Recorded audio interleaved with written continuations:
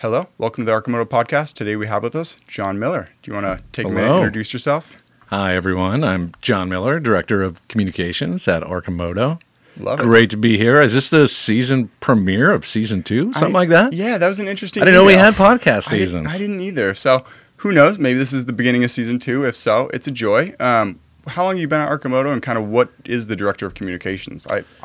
Yeah, so I started in June of, was that 2018? So it'll be 4 years next month.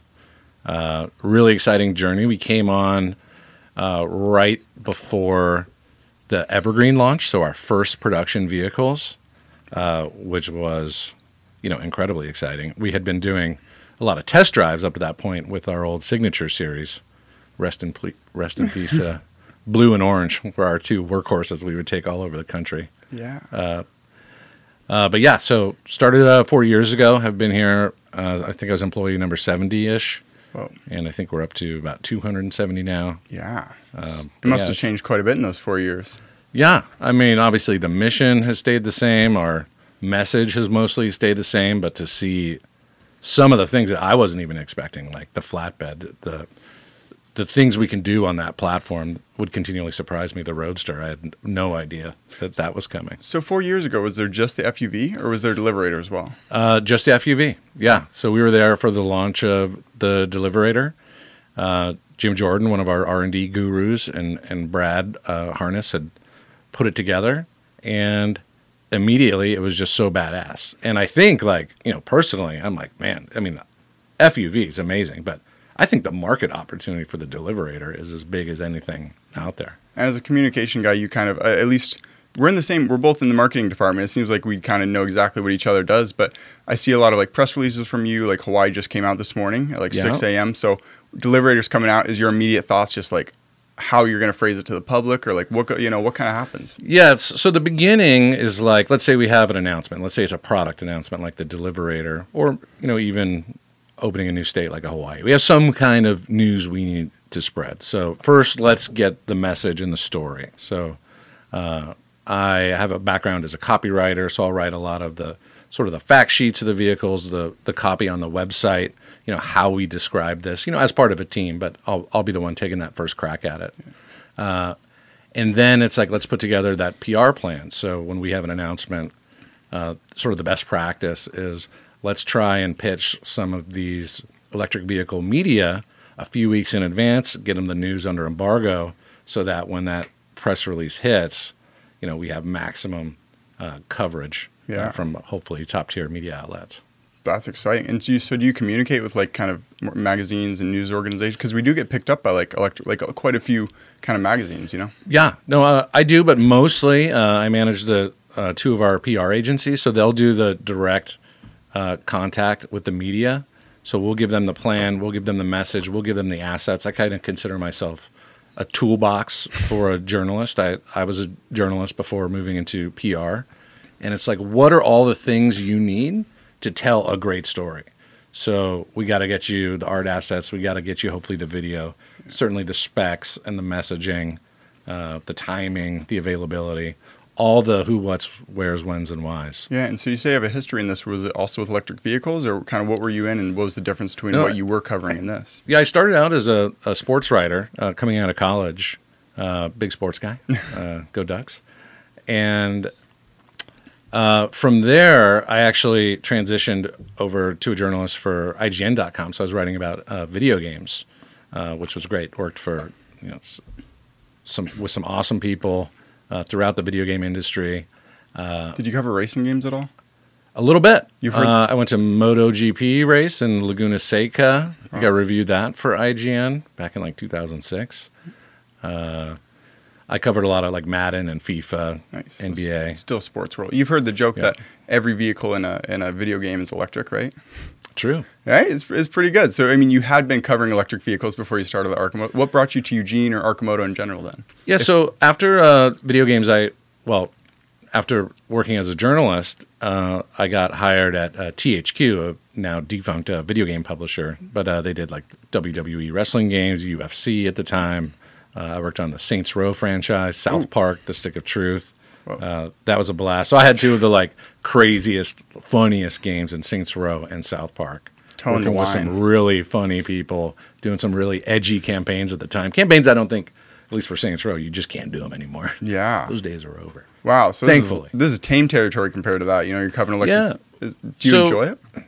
Oh yeah, no, I love it. But that was like sort of my first foray into the public relations side, and it was coming as a journalist and basically being like, what do I need to give these guys what I would need to make a great story? Yeah.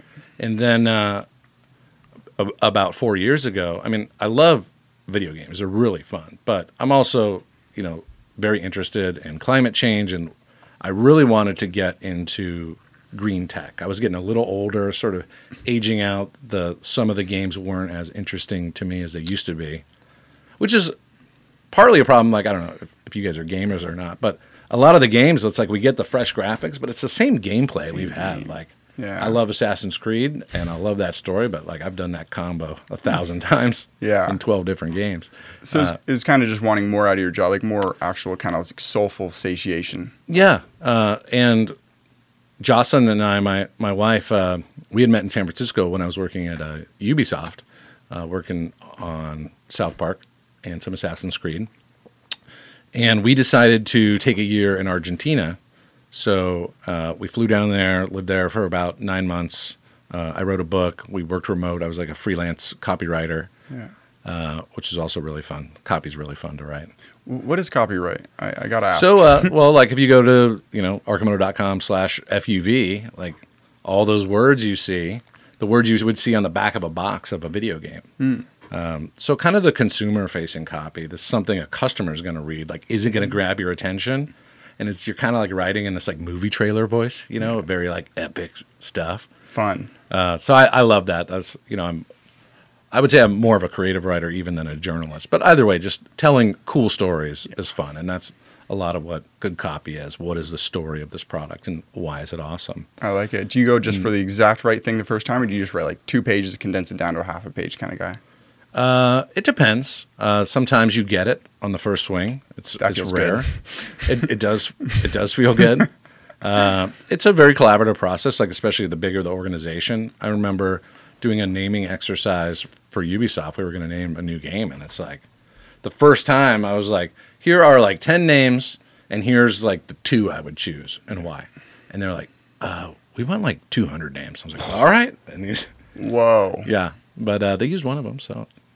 Decision fatigue would get to me at 200 names. I'm like, 2 names is great, Well, then they'll kick it up to the higher ups and the marketing team and decide what to go with. But you had to be the one that gets to like take that first crack at it is really satisfying, especially when you see, I remember the first joy of like seeing your first story in print. Like you get that kind of thrill when you see a box on a video game shelf at Target and you're like, oh, those are my words. Yeah, I like it. And so how did you actually, you wanted a little bit more out of life than video games. How did you actually come to Arcimoto? Yeah, so Joss and I were in Argentina, and we came back. We had been living in San Francisco, and when we came back, it was already like the rent in our places that we had been living in was like twice as expensive. And we're like, well, we're getting a little older now. A lot of our friends are getting married and moving into the suburbs. So we had a great like 8-year run in San Francisco.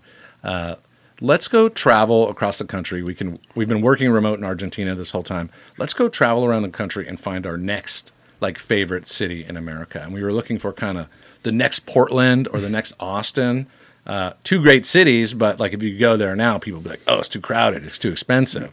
But there was a time there where like, a lot of our people we knew in San Francisco were like, oh, we got to go here. This is the next spot. San Francisco's played out. Wow. So we bought our little Honda Fit and took a 9-month-long road trip trying to find our new favorite city, something artsy, progressive, affordable, but up and coming. Yeah. And we went to Florida and back. Oh, and Florida. No, I'm kidding. No, there's our second favorite town, I think, was this little town called Dunedin, northeast of Tampa, right on the water. And it was just beautiful little progressive place, very bike friendly. That's very important to us. I mostly say because I'm jealous of their weather. I'd love to be in warm, humid air right now. Instead, we got slightly chilly winters here in Oregon, but and so you're all the way in Florida. You come all the way to the opposite side of the U.S. And our next to last stop was Eugene, and we sublet this little house in South Eugene, right on the Amazon bike path. we're big cyclists. I mean, we pretty much fell in love on our bikes in San Francisco. And first morning, beautiful Saturday, July morning, and we start riding on this bike path.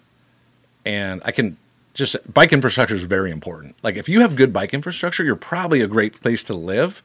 If you don't, you're probably not that great. Like, we were in Tennessee, and people were, like, honking at us to get off the road. They don't even have sidewalks or bike lanes. You're like, ugh. And we're riding on this beautiful, protected bike path through a park, and then we get onto this, like, beautiful main street, high street, which has this nice protected bike lane. And we're going by all these craftsman homes. And then we get downtown, and there's this huge, 4-block public market going on, the Saturday market, which we know and love.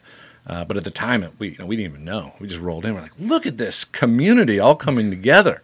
And this is 4 years ago? Did you move to that was a little bit longer than that. So that was probably like 6-7 years ago. And we were big beer tourists. We probably went to like 200 breweries on our trip across the country. And we sit down at the farmer's market, and we get a jalapeno corn lager from Agrarian Brewery, rest in peace. And we're sitting there, and the music's playing, and we're just in beautiful downtown Eugene on a perfect day, easy bike ride, great craft beer. And I look at Jocelyn. This is like 20 minutes. And we're like, I think this is the place. Wow. So we moved here. I was working remote for a video game company at the time, Aspire, out in Austin.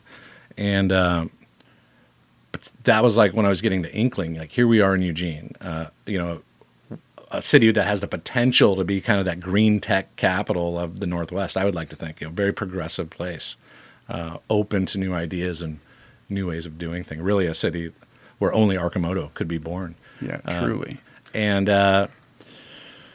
I met Matt Sayer at the gym. I was wearing one of my like tech backpacks you get at a tech conference for free, some swag. Yeah. And he just recognized it, having been a veteran of all these conferences. And he's like, "Oh, you work in tech?"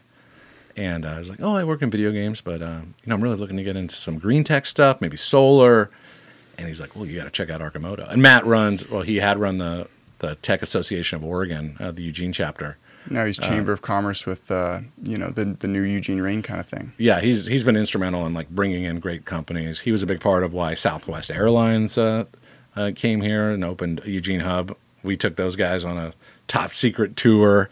They couldn't even tell us who they were. Only after did we realize they were Southwest Airlines. Wow. So now they're flying out of Eugene. That was a very cool moment. But like he helped, spearhead that and set that up. Yeah, I hate to be this person. I promise we'll get back to this, but you led into it. It's been something I wish would come up with you. You said you fell in love on a bike, and we'll get back to this part of the story. But you also kind of got married in a FUV. That was the perfect lead-in. I missed it and it got too late, but I have to ask. What's the story for that? So we got married like a week after I started, and they were like, "Do you want to start after the wedding?" And I was like, "Why don't we start the week before? Let's get all the paperwork. The first week is all paperwork, and it's signing up for your healthcare plan and all that." So I was like, "Let's just get that out of the way, and then why don't we bring a FUV up to Sweet Cheeks Winery, and let's get John and Jocelyn in our bridal clothes." Which is still one of my favorite pictures of all time, and I think it's at the bottom of the FUV page still. Fun. Yeah, so we brought that up. It was an immediate hit. We had him at the rehearsal dinner. We were doing like little test drives around the corner. Jeremy Bronson took some beautiful pictures. Yeah, it was a really incredible experience because it was, we're inviting our friends and family to Eugene for the first time. Many of them have never been here. Most of our people are from California. And to be able to show this like really cool, beautiful vehicle for the first time because, it turns heads. Everyone drops their jaw. That would be the hit of a wedding, and you got to clock the hours. I'm kidding. No, but so you're back. Expensive wedding. You're getting that's so funny. You're getting a secret tour from an airlines company. Oh no! So yeah, that was Matt Sayers. Like that was his deal. But yeah, he asked us to like take them on a tour of Eugene in the Arcimoto, and that was a blast. Cool. But I was talking to him at the gym that first time, and I was like, I really want to get into some green tech. He's like, well, you got to check out Arcimoto. And I did, and I started watching all the YouTube videos, and I was like, I had never heard of it. My first impression was like, what the heck is this thing? I'm coming from the old sort of driver paradigm, and it didn't quite make sense to me. But then I'm watching like every single YouTube video, that we had published up to that time. I was like, oh, I totally get it now. And then like a week later, a communications role opened up, and I applied. Fritz brought me in for an interview, took me on my first test drive up to Skinner Butte, and I was like, oh yeah, I could sell the heck out of this thing. Nice. So yeah, they hired me on, and 4 years later, here we are. I love it. Time flies. Now you're on a podcast talking about the whole story. And so kind of, what is your favorite part of the job? Now you've been here 4 years, got to kind of see all the different parts of it. What do you really enjoy doing kind of day to day, week to week? There's a lot. Really, I think my favorite thing is getting media and customers into their first ever FUV drive. The best. It's, that kind of, that's so contagious, that like positive energy. You always feel so good after that, because it's a weird vehicle, right? There's nothing like it on the road, and but once you drive it, you're like, oh my God, that same feeling I felt the first time, I drove it, and that's always great, and especially when, even more satisfying than that is when we see like reporters who fall in love with the vehicle and write great content. I mean, that's what we're here to do. Absolutely. I mean, it really sells itself. I reached out to Jason Nash and Nuggets Joe, multiple million YouTube subscribers, and I just said, hey, do you want to try a new kind of vehicle? It's 3 wheels, all electric. And they just said, boom, yes. And the Rota team met them in California. They tried it. They loved it. Got a ton of content. I'm like, it's so cool to kind of have a product that's like really, it's not like you're kind of pushing it on anyone. It's just like you kind of offer it and people are like, yes, they just love the opportunity, which is, it makes kind of the marketing job quite a bit easier, Yeah, I think so. I mean, it's something new and crazy. Like that's always going to be sort of newsworthy. Yeah. I remember, I pitched a Wired magazine and they put it in there, and it was just like, oh, that was, one of my favorite publications of all time. And that was probably my favorite like press highlight of all time that we've had here so far. But yeah, and so what does getting into Wired magazine kind of take? Do you just like befriend an editor? You reach out like? Yeah, we reach out. We tailor a pitch. We find out who are the writers and editors that are covering this space. Mm-hmm. What do they like? What do they don't like? And but really, you send them in my pitch, I just like to put a GIF.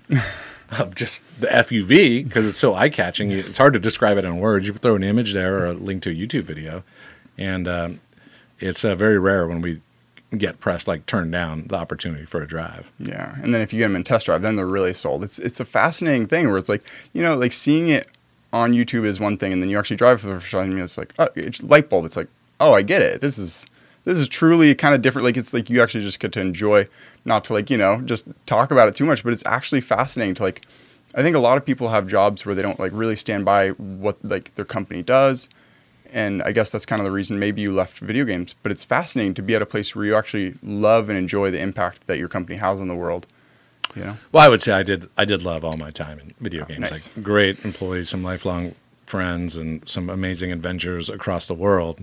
But it just felt like, here I had all these skills, and can I put them to better use? And also working for a company, like a brick and mortar company in Eugene proper, I met some lifelong friends here, mm-hmm. and that was probably cooler than working remote in general, I would say.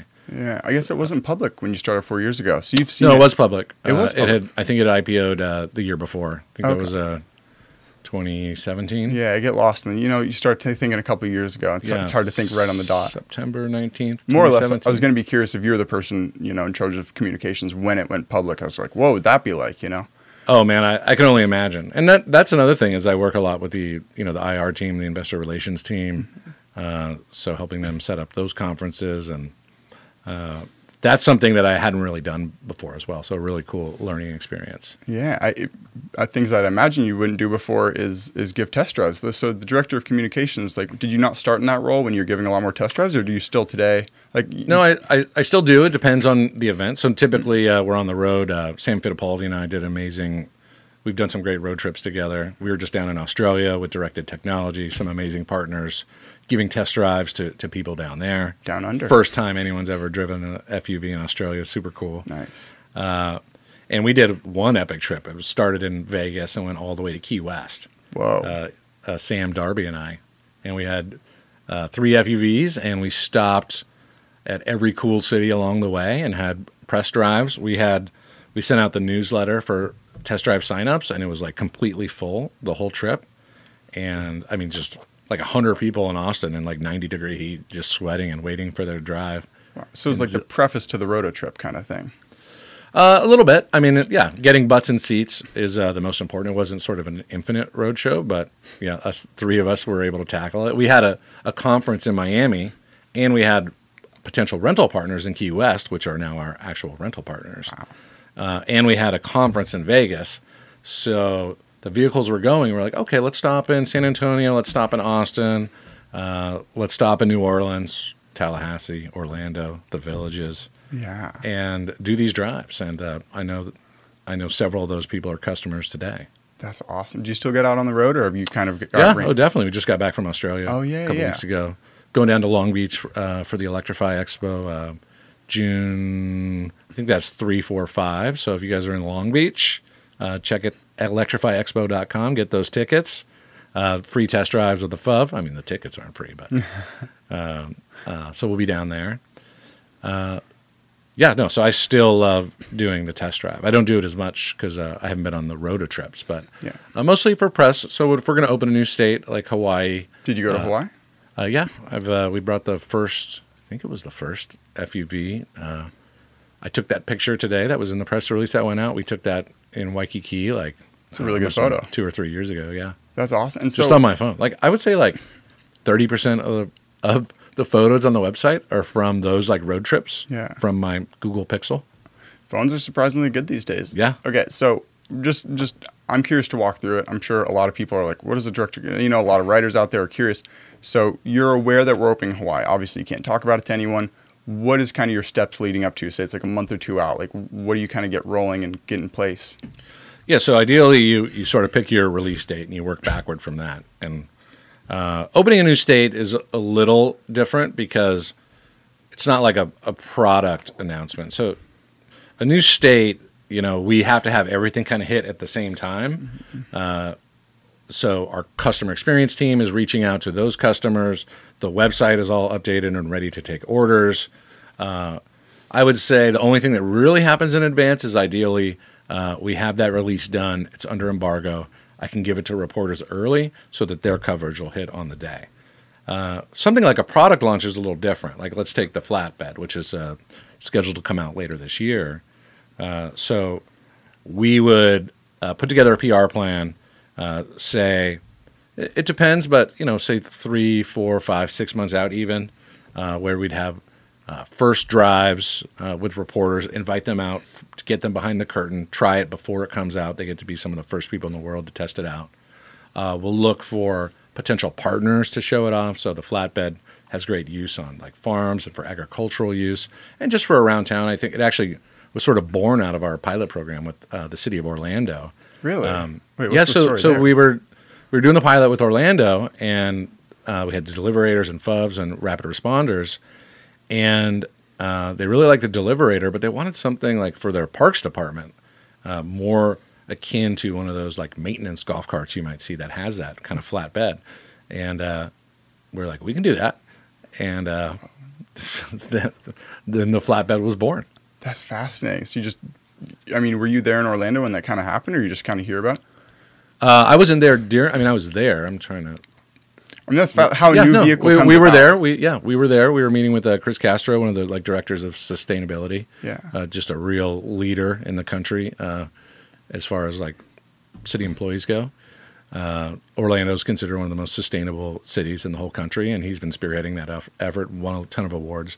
Great guy, Chris Castro. Hope you're doing well. That's awesome. And he brought us in with the city, and they gave us that feedback, and we brought it back home. And that's all. I know. I was curious, and I'm sure a lot of people are like, how do they pick what vehicle to make next? Like, what kind of platform to tackle? And there's the city tells you, I mean, certainly that helps. I think the Roadster was like, what if we chop off the roof, right? So, you have this platform, and we have these great guys in R&D who are super creative, and I think Jim Jordan just hacked the roof off that thing. Like, I'll put a little motorcycle saddle here. And, so I'm not too into sort of the early product development, but it is cool to see what, that talented group of people comes up with. Absolutely. And so not new state opening, but new product. MLM, that's pretty recent. MLM's a great example. Yeah, so what we would like to do is, here's here's a great example. So we announced the MLM. We kind of gave a teaser. We don't know how much it is. We don't know how fast it goes. We don't know how much it weighs.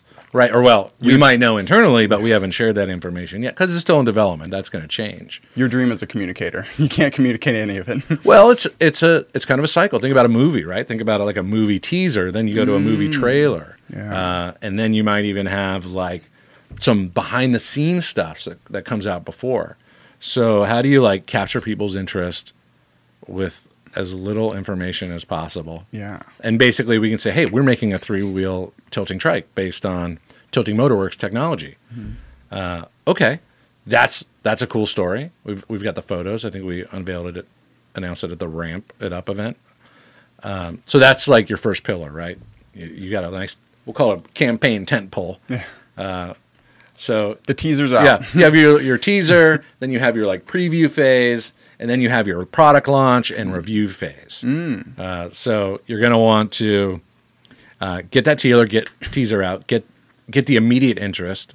And now we have a lot of customers also. Like, I want to be able to tell them more, but we can't just yet because it's still under development. Is that different from other, like, were you at a publicly traded company before? Or, like, is it different? Like, I'm assuming you work with legal all the time now. Oh yeah, well everything external needs to go through legal anyways, which is just a good safety net, and they've been awesome. Sometimes I give them stuff like hours before it needs to go out, and they'll be like, okay, thank you. But I assume at other companies you didn't really need to do that. No, absolutely. You always, I mean, Ubisoft, THQ, yeah, you have big, massive. These are huge campaigns of like, $1 million products or however you want to describe it. So it's a big deal. Like you want to, that's why having that great plan and building it out. So hopefully you get the plan approved in advance. You're going to get all the assets approved before they go out. I guess I was always under the kind of understanding that public companies have more scrutiny of like anything could be like traded on, but private companies, it seems like they could be more kind of... Ubisoft is public, THQ is public. Oh, wow. Yeah, so I've worked at big public companies before. Yeah. But even then, I mean, when you still have a legal department. I mean, so there is more scrutiny. Like you shouldn't say something publicly before we've had a chance to like properly announce it. Yeah. Which I think could be considered like some kind of insider trading or something. But other than that, I mean, we still have kind of the same standards. Like, and for me, it's really press interest, and we got to work, sort of again toolbox for the journalist. So we give them enough for like a great story. Here's this new product intro, but now they have questions, and we can't answer them all.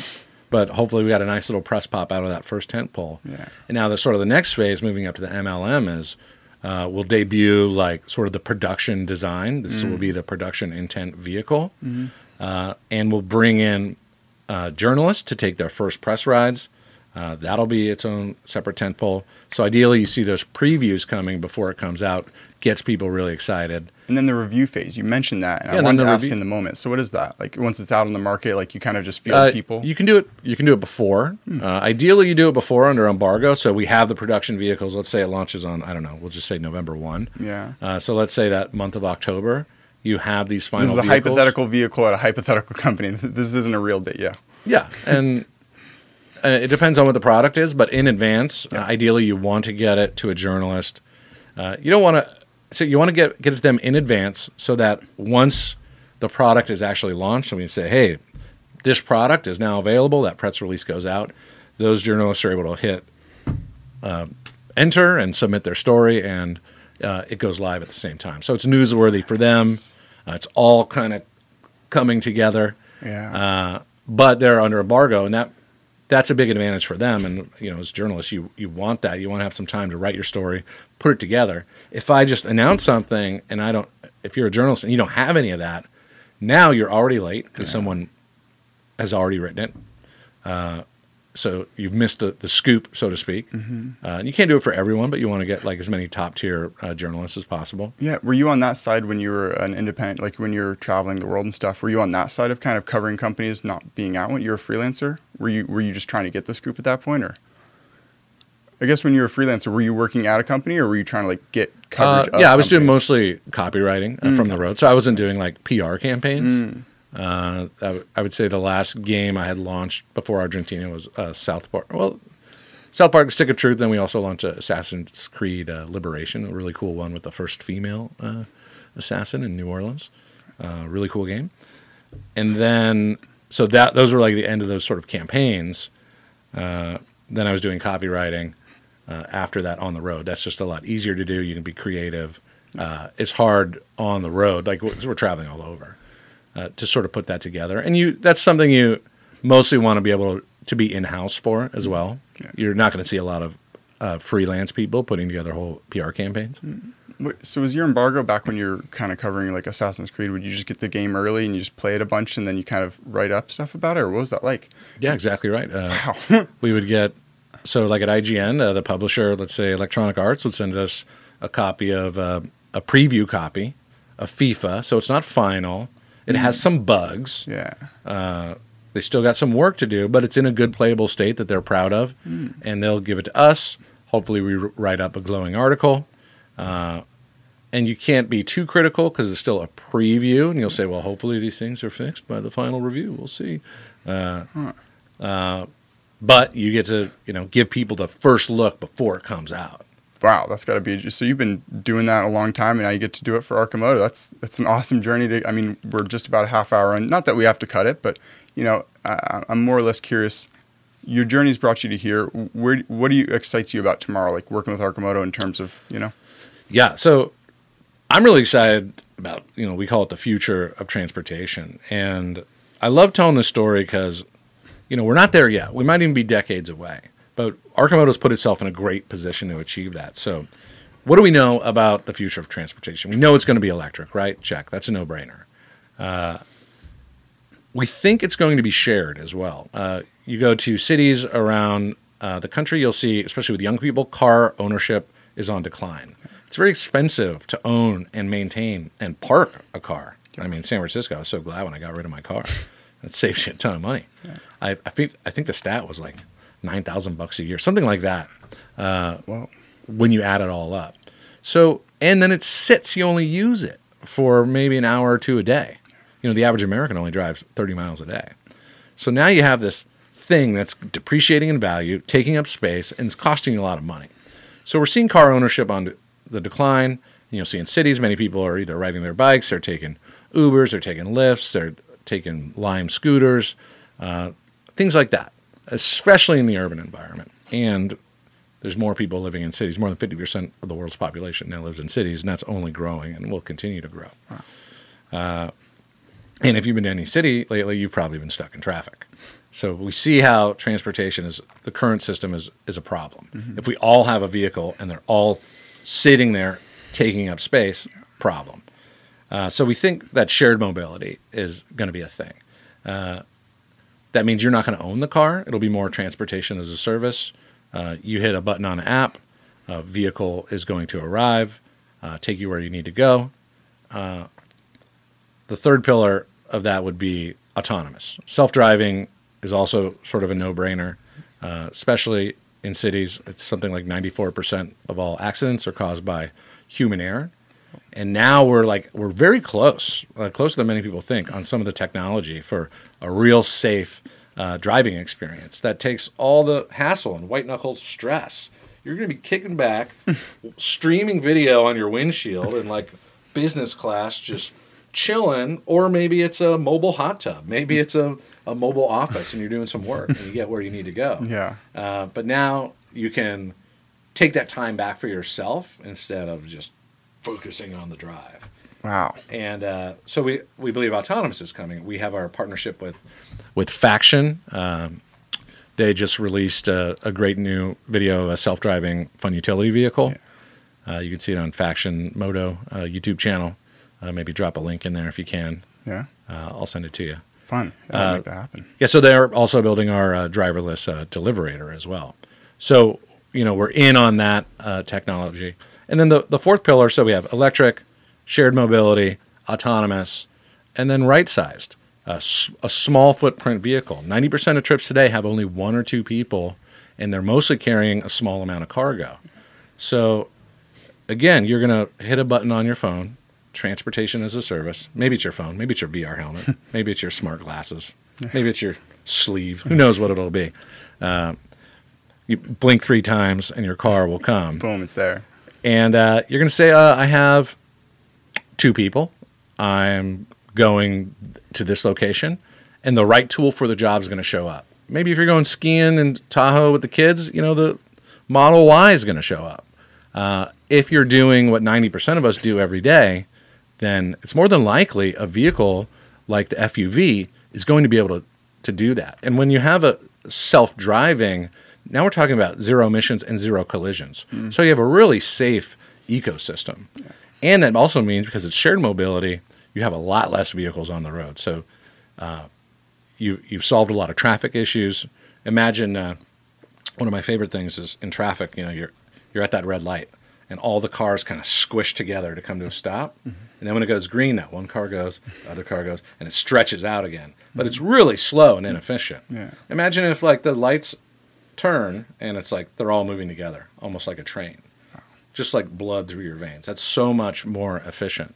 I think I read a stat once, even if we didn't go electric and we just got transportation to that point, we would solve 90% of transportation emissions, because you're just sitting there at lights spewing exhaust.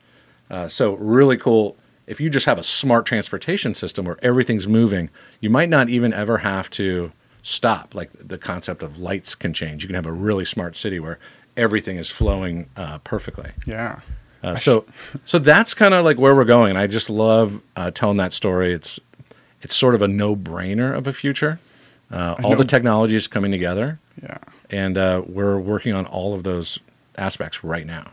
I'd say no-brainer if you thought about it this much. I think I certainly haven't thought about it that much. The first question should have been, what do you think the future of transportation is going to be? That's phenomenal. Something you kind of mentioned that is actually pretty big on my mind is just owning something is a hassle. We went on a 2-week trip and we came back and our car was towed because they went to trim leaves or to trim the branches on it. Yeah. And we're not just knowing that it's I don't have a really expensive thing, maybe even the most expensive thing some people own, could just keep accruing costs. Having that gone would just be a real freedom.